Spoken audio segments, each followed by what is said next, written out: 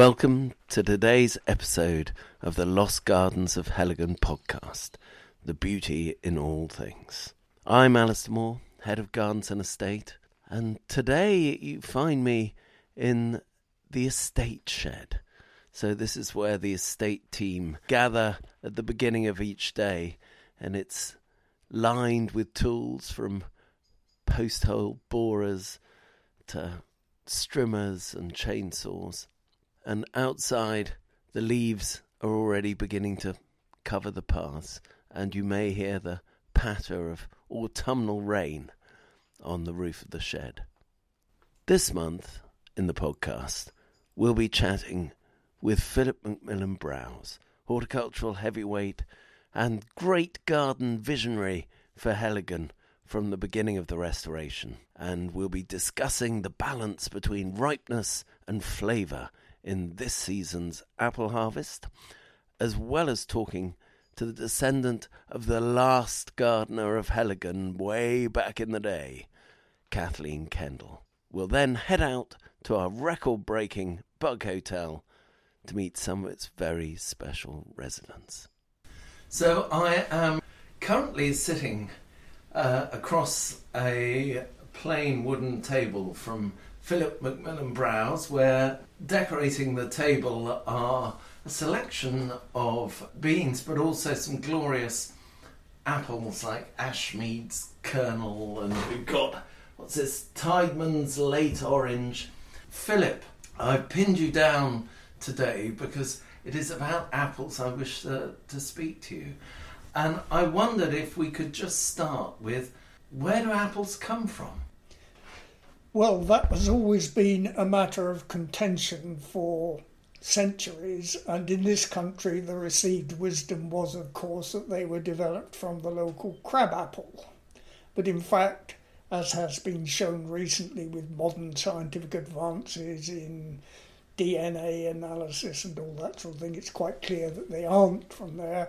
And in fact, the domestic apple, as we would recognise it now, actually originates in the Tian Shan Mountains in the sort of peripheries of Kazakhstan, Uzbekistan, China, in that real big mountains right in the middle of Asia. And that there are fruit forests there where you can see apples growing, some of which produce fruit which you would find difficult to turn down in even the concept of modern varieties that we grow now. And the idea of a fruit forest is a highly attractive one. Yeah, well, these trees, and they're not only apples, there are pears, cherries and things like that. Not all of them as developed as the apple would be. And then you find, of course, that there are distinctions in the rate of maturity of apples, which gives us this long season of availability, which is associated with the dissemination of the seeds, i.e. the fruit maturity, which attracts something to eat them and then produces you the seed some long way away, which has already got some nice fertility associated with its development. And you can have the early season crops were taken by bears and moved, and the late season crops were used by horses and moved, which shows you how sweet some of them must be, because a bitter one would no doubt in any horse certainly upset the apple cart, upset the apple cart in the race. Well, and if we fast forward rapidly, of course, the apple didn't make its way to this country through bears or horses. No, humanity, of course, brought it. And gradually, you could say to begin with, probably they came to Europe via the Silk Road and gradually, as it were, ingressed across Europe. And basically, as far as one can ascertain, apples were not grown, those sort of apples were not grown in this country till the Romans came. And there's one variety which is still available called Decio, D-E-C-I-O, which is reputed to be a variety that was introduced by the Romans. Good heavens. And then apples sort of remained in this country, but without much further interest and development during what we call the Dark Ages. They were still grown and maintained in monastery gardens and things like that, and the sort of usual orchards that were associated with monasteries. And one of the interesting things in a previous life, long ago, I had got involved with a monastery on Charwood. Seems very unlikely somehow. And because I was a horticulturist, I was approached by the monk who was interested in orchard production, and their orchard was beginning to come to an end, and what would they replace it with? And I got involved, and you would be amazed how big the orchards in monasteries have to be. If you're thinking about the Dark Ages, it's not like they got half a dozen trees. They probably got 3, 4, 5 acres, because these monks are vegetarians. They're not vegans, they're vegetarians. And so apples, fruit generally, pears, cherries, anything, but largely apples, because of the yield, are the major crop that they grow for that purpose, as well as having large, what you and I would call market garden almost. And though they may have been vegetarians, they may not have been unaccustomed to alcoholic drinks, perhaps. And cider. Yeah. And I mean, they were vegetarians, because this friend of mine who used to explain to me why I would walk around with what I would call pot bellies, and they referred to it as Benedictine bellies, because they had vigorous daily jobs on the farm or on the orchards or on the vegetable garden and things, and they were physically having to need a lot of energy. Therefore, being vegetarians, they had to eat a heck of a lot of material to generate the energy that they would need for their day's work. And so if you look back and think, then, and people say, oh, well, of course they survived in the monastery orchards. Now, monastery orchard would be big by our standards. And just, I sort of touched briefly then on the idea of apples, not just as a fruit, but as an alcoholic beverage. And would you describe to me the difference between, say, a cider apple and a dessert or culinary apple? I mean, what, in terms of folk developing these different varieties, what were they after and what were the differences? Well, that's not an easy question to answer, because the development of apples for culinary use is pretty limited to the British Isles. You don't get culinary varieties of apples in Europe. I didn't know that. If you look at all the French recipes for tarte tatin, all those things, they're all on sweet apple, dessert apple. Some apples are dual purpose, and for various reasons with different textures. Some might have been preferentially used for cooking, but they weren't designed as cooking apples. So that's peculiar to this country. Now, of course, because there is an apparent market in this, you can find that there are orchards in Chile which are grown especially to export brambles to this country. So what about cider apples? Well, I don't know a lot about the origins of how cider evolved, but I think probably nobody does, because it's so ancient a tradition that it would be before the days of writing these things down. But to make cider, you need a balance of bitterness, acidity, sweetness, and so on. And various varieties of apples have been selected for their various contents. So you get bitter apples, bitter sweet apples, bitter sharp apples, sweet apples. And then it's a question of balancing those in a recipe to produce the cider for your taste. And again, you have to remember the quantities of those apples that had to be produced, say, back from the Middle Ages, when the population of this country started to expand. I mean, I'm not talking about huge numbers, but that created its own problem with the availability of suitable drinking water, because more and more there was pollution, and therefore it was not good to drink the local water. So that things like ale or cider were produced depending on what the product was that you could grow in the area to make it. And cider was very widely grown, as indeed if you went into the West Midlands, Perry had the same place for pears. But again, the farm where they were grown had to have large orchards because they were producing cider, which was part of the remuneration of the farm worker. It wasn't just money, there would be accommodation and there would be cider, so you didn't have to drink the water. And if it was ale, then you also had things like small ale and indeed cider. They produced a thing called ciderkin, which was made from a second pressing, which produced a low alcohol sort of cider, which again allowed you to drink a lot when you were working without actually getting, the word is inebriated. and without question, the better your cider as a farmer, the more likely it was you were going to get the better labourers. And also you would have a better market because they also hope to produce some for profit. So the really good farmers who produce very good quality cider used to talk in selling hogsheads of cider. And how many gallons in a hogshead? It's not fixed, but it's somewhere about 48 to 52 gallons. Wow, that'll keep hogshead is a type of barrel, but it doesn't have a defined exact shape or size or a capacity.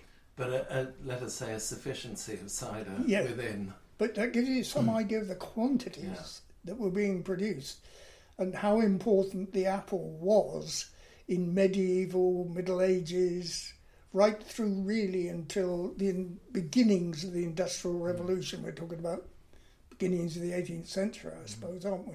No, absolutely. Well, I was fascinated. I was reading about the early treatments of scurvy and how even with the minuscule, I'm just thinking about nutrition and heritage, what we would describe now, heritage varieties of apple, and even the minute traces of vitamin C still in cider from apples back in the 17th and 18th century, it was noted a marked recovery from the symptoms of scurvy as a result, which they mistakenly understood to be the acidity rather than the nutrition themselves. And I think that's what I'm getting is that very often today that idea of the link between ripeness and flavour isn't one that we make. I mean, the classic example is Cox's Orange Pippin. I mean, how often have you eaten in recent years a Cox's Orange Pippin off a supermarket shelf, which was worth eating? I mean, you get them in October, and they're not ready. They've no flavour, nothing, and they're not going to mature if they're picked that early. But that doesn't. But they still, for years, sold on the fact they were Cox's Orange Pippins and said they had to be great, but they weren't. But I can remember going back into when I was at Hadlow College, they had a very large fruit department with Roger Warwicker in charge. You'll know all about Roger Warwicker because he's the man who established Gala as the premier variety. And that would have been, Gala would have been, what sort of date are we thinking? I'm not sure if it's late 1930s or just post-war. Right. But they had extensive, in those days, Cox's Orange orchards. Yeah. And Helen and I used to buy a case, a box, or, a couple of bushels of Cox's Orange Pippin, and they were never available until the beginning of December. Wow. And you had them so that they were just right and were running up to Christmas when you really wanted some luscious fruit. Yeah. And then Cox's Orange Pippin are unassailable. So aren't they still there? It's because trees like Gala, Pink Lady, Jazz, all these modern varieties produce such huge yields and uniform sized fruits. And good coloured fruits. They're nearly all red, aren't they? And sort of pink or something like that. They're not green. I mean, even Golden Delicious is on the decline, isn't it? There are a few people who like it, but it's not the major fruit on the supermarket shelves. They're all these red, white, fleshed, crisp-fleshed, sweet sweet varieties. You have to remember, of course, that going back in the Middle Ages, the diet you had was not sweet, and therefore your palate was more geared to things that you could pick up the flavour which were not obscured by sweetness. Yeah. Because as soon as you put honey or sugar into something, it masks the flavour. So that varieties prior to the First World War, nearly all do not suit the modern taste because they are not sweet. That's the crucial point. The other crucial point that your friend Leon Terry has brought up is, of course, that they have discovered that in the process of breeding these modern varieties, they have lost all the other health-giving virtues of the old-fashioned apple, which gave rise to an apple a day keeps the doctor away, because you had various polyphenols and leukoxanthins and what he called floridzin. Dihydrochalcones. Yeah. Well, I mean, they have impossible biochemical names. But what the crucial point is showing that the one variety of these heritage varieties is that they still carry all that goodness which keeps you healthy and why eating apples is of benefit to you. Brilliant. Philip, I could carry on for weeks conversing with you. You've gone pale at the thought of it. But I think the general message is ripeness, but also the importance of heritage varieties in terms of the nutritional benefits from that delicious fruit. Philip, thank you very much indeed, and I hope we will speak again soon. So I find myself in the head gardener's office with a lovely vase full of dahlias and a few hydrangeas by the window. But the greatest flower in here today is Kathleen Kendall. And Kathleen, I just wondered if you might say a little bit about yourself, about your connection with Heligan and why you're here today in particular. Yeah, well, I was born on the estate in the lower lodge, and of course, obviously, Dad worked up here. We used to come up and help to bunch flowers and things like that, pick currants, red currants, black currants, come in here and have crib with them. And today we've planted a quinodendron as a replacement for one that used to be here many years ago but got lost over time. No, well, lovely. And we're planting it in particular because of who your father was and obviously the association with the head gardener's office. Could you give me an idea of when he first came to work at the gardens? Yes. First of all, they lived at Nansladren in a lodge. He was a gardener there. And then this opportunity came up and they moved into the lodge and he started work here. And he was here for 25 years. Good heavens. And you yourself were here for a number of years. Yeah. And if I'm right, if it's not too indiscreet of me, to ask when you were born. Yeah, 1940, April 1940, 82 years ago. Well, only 82 years ago, I would say, Kathleen. And what are your memories of the garden? Oh, lots, really. And one thing I do remember was the cork tree on the end here, on the end of that little wall. There were two, one there and one bit further along, I think. I'm not exactly sure where that one was, but I know because I've got a piece of that. You've got a piece of the original cork? Yeah. And like I say, we used to help Dad bunch flowers, pick fruit, and come in and have crib or dinner with him. Sometimes Mum would bring up pasty for his dinner and we'd have it in here. Oh, well, I think that was probably a favoured day, wasn't it? Pasty day. Yeah, and like I said just now, the tomatoes, I remember the tomatoes in the greenhouse. And of course there was another greenhouse on the other side there. That's gone now, isn't it? And the figs, I remember the figs and the peach house. And the pond. There used to be two big yew trees there by the pond, one by the pond, one down by the gateway. Goldfish in the pond, used to be, yeah. And can I ask, you described the glass house that used to be there, and you can still see the sort of footprint of it. Can you remember what was grown in there? I was hoping you wouldn't ask that because I can't really remember. That's about the only thing that I really can't remember what he grew in that one. No, I don't really. Well, that's it's always good to have these things to pursue in the midst of history, isn't it? And in the Sundial Garden, what memories do you have of that? Oh yes, I remember that.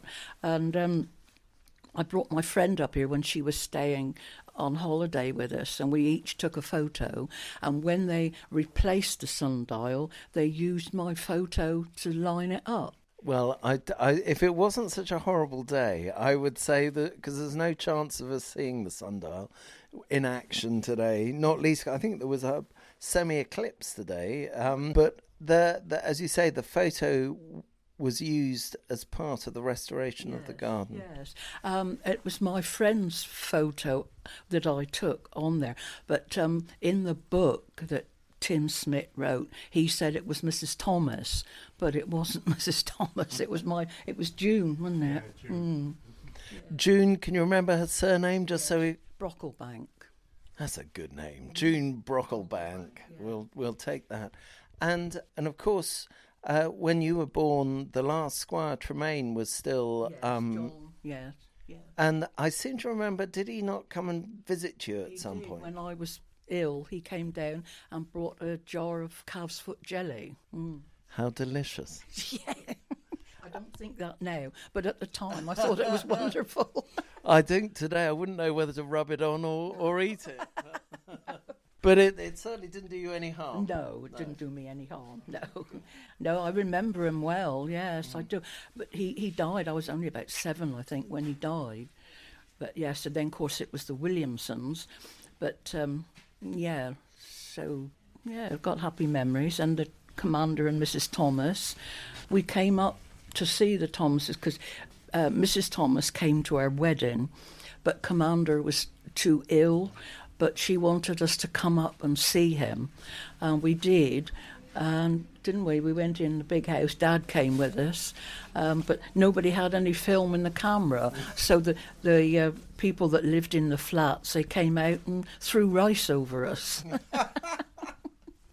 How fantastic. Well, what a shame that hadn't been because he died, didn't he, not long after. Yeah. It was a pity, really. I bitterly regretted that, but it's one of those things, isn't it? Indeed. And you very generously came today, not only with the lovely Crinodendron hookerianum, but you came bearing some other plants. Can you tell us a little bit about those? Yeah, that's wisteria.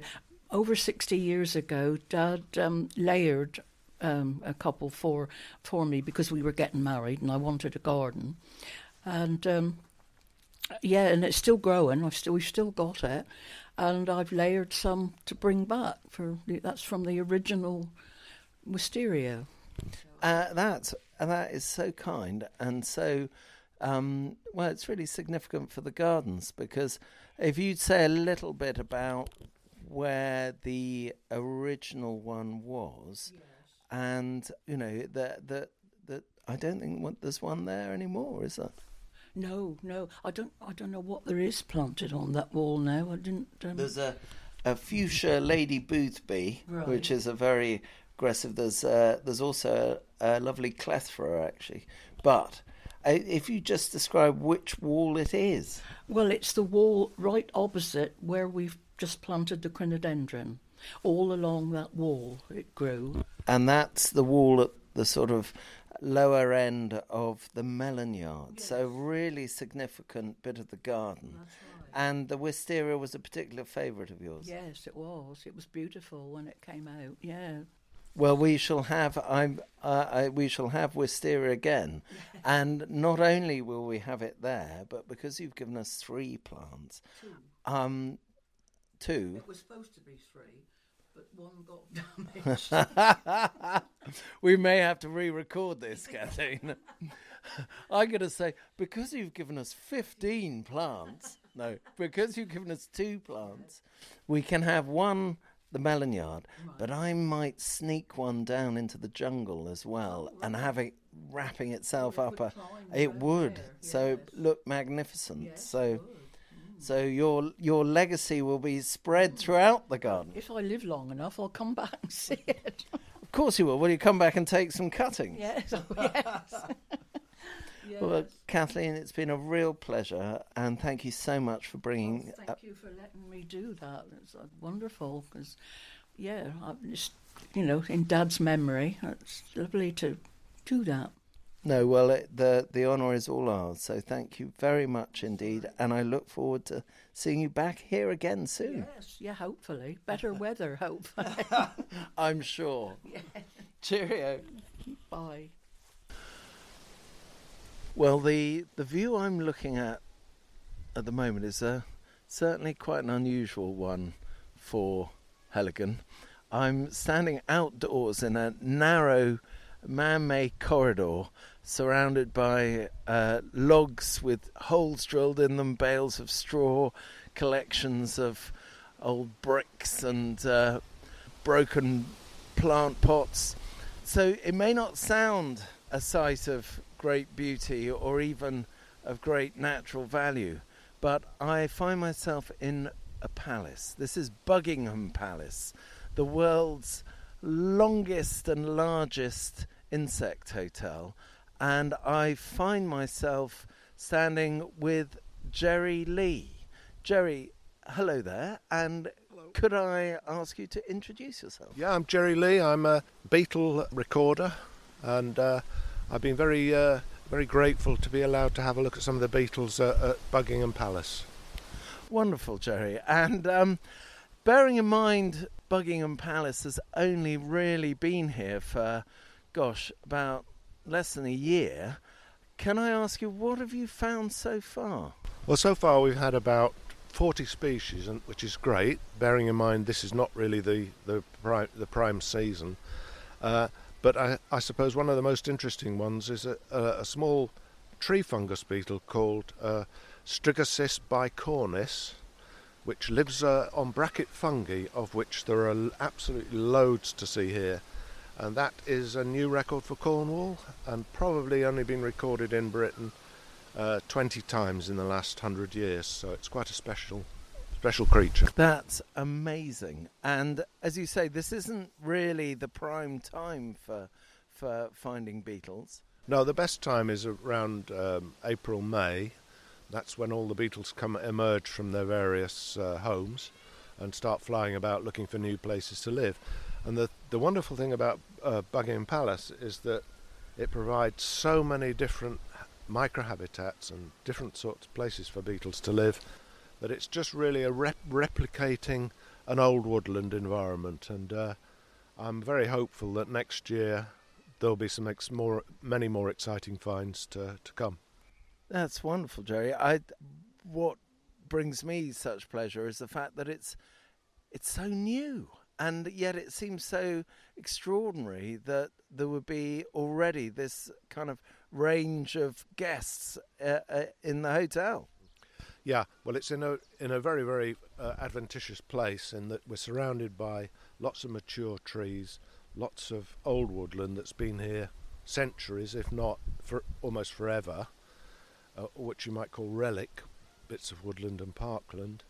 But also, it's created from the environment around it, so that you've brought in lots of trees, lots of different bits of fungi from the surrounding environment. So it's kind of accumulated evidence from roundabout. So it's not that surprising, really, in that it's replicating and sort of almost condensing the fauna that we'll find all the way around in the surrounding area. So.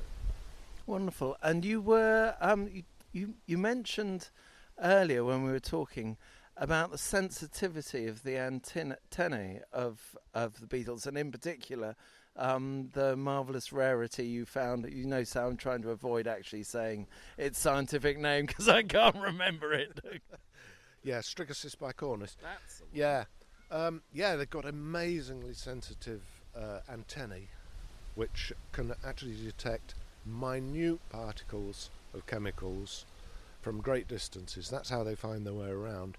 So whilst some of the old woodland beetles are notoriously poor at recolonising areas, so that if you lose them completely, that's it, they've gone forever, within a certain area they can find new habitat. So that, for example, many beetles can detect the chemical bouquets given off by trees or by logs or by bits of fungi, and then find them to actually breed in them. So they are incredibly sensitive and skilled at finding the right conditions to live in. amazing. Well, my sensitive antennae tell me that Toby, our wildlife officer, is approaching, and I think he's got something pretty interesting in the fungi department to show us. Well, let's pop over and see him. So, Toby, wildlife coordinator at Heligan, what have we got here? So what we're looking at right now is the Hericium erinaceus, which is called the lion's mane fungi. And what's so special about this fungi is that it's actually one of the only 4 species in the United Kingdom with top level protection. And it is, looking at it, it's right at the centre of a large log. It's a beech log, and it's probably the size of and this is going to sound very bourgeois, it's probably about the size of a croquet ball, and it is extraordinary. So at the top is a sort of white, spongy, typical kind of fungal material, but as you go lower down, it's just a mass of fine, creamy white tendrils, and just as the name that Toby has given, the lion's mane, it almost, I'm not going to touch it, but almost you could sort of run your fingers through it. It's just quite extraordinary. And Toby, in terms of its life cycle, what can you tell me about it? So the actual main bit we're sort of talking about, so this is where it actually releases its spores. So from what I've sort of read up on it, it doesn't necessarily come back every year. It might have a stage where on this particular log we're looking at now, it might go over this year and then sort of, it might even leave 2 years and then come back again. But we're hoping with these spores that it's releasing that we'll hopefully get some more and have a bit of a population going. Wonderful. And I think one of the reasons, sadly, it is protected is that not only is it edible, but it's also valued for its medicinal properties as well. Is that right? It is, yeah. It's it's got some pretty high value, which is why we're just being a bit precautious about it. Absolutely. No, well, I did see there was one found in the New Forest 10-15 years ago, and unfortunately people did come and remove it. But we are so lucky because not only you'll only ever see 10 or 15 in the year throughout the entire country, but we have 2 here at Heligan, and I think why we're all so pleased is that notion, and that they're around the insect hotel, around Buckingham Palace, that if you make an effort, if you try to make an impact on biodiversity in any way, however small, it can have a lasting effect. And it's so extraordinary that this has happened so quickly. So, Toby, looking at this wondrous bit of fungus, what is the next step with it? What's going to happen? So right now, this one will roughly last around sort of into November, so really we haven't really got that much longer with it. So that's about a week? Yes, yeah, correct. So it's at the moment now, it's kind of like it's most mature, So it will be releasing its spores all around. Obviously, we can't really see them, but hopefully it will. And as it does that, it will sort of start to go over. And then, hopefully, fingers crossed, it will be with us again. And we might even have a few more. Wonderful. And I notice around the base of this section of tree that it's on, this huge log, there are a number of holes drilled in. Can you just tell us a little bit about those? Yeah, of course. So we've drilled these holes for numerous reasons, really. So we've got some different sized holes there. So the main reason that we did it, really, was to attract insects. So sort of like your solitary bees, your beetles, your woodlice, all that sort of thing. But the other interesting thing to see when the mushroom does go over is it'll be pretty interesting to see if it's actually formed out of one of these holes, and it may have been lying dormant within the wood, and we've sort of released it unknowingly. Wonderful. Well, you're creating a mushroom farm, but I was going to just ask Jerry again. Toby was talking about the solitary bees, etc. You found a few solitary wasps, have you not? Yes, there's just behind you there in the logs with the lots of little holes in. There's a little colony of one of the solitary wasps, one of the dark ones, black ones. And although it was the end of the season, they were coming and going with quite regularly. And I think next year, when the season's in full swing, I think there might be lots of them, because all these holes that Toby's helped to create in the ends of logs will be superb sites for solitary bees and wasps, and as well as beetles, obviously. So I think there's something to look forward to there. Just shows you how you can create a sort of optimum habitat for these animals in a very short time. And really without too much effort as well. Don't tell Pat that, because he felt there was a lot of effort going into this. Well, thank you both so much, and I can guarantee we will be returning to Buckingham Palace in the very near future, definitely in May, when it sounds like we'll be overrun with beetles and solitary bees and wasps and who knows what else. So thank you both so much, and I hope to see you again soon. Thank you. Thank you very much. Bye. Thank you for joining me for today's episode of the Lost Gardens of Heligan podcast.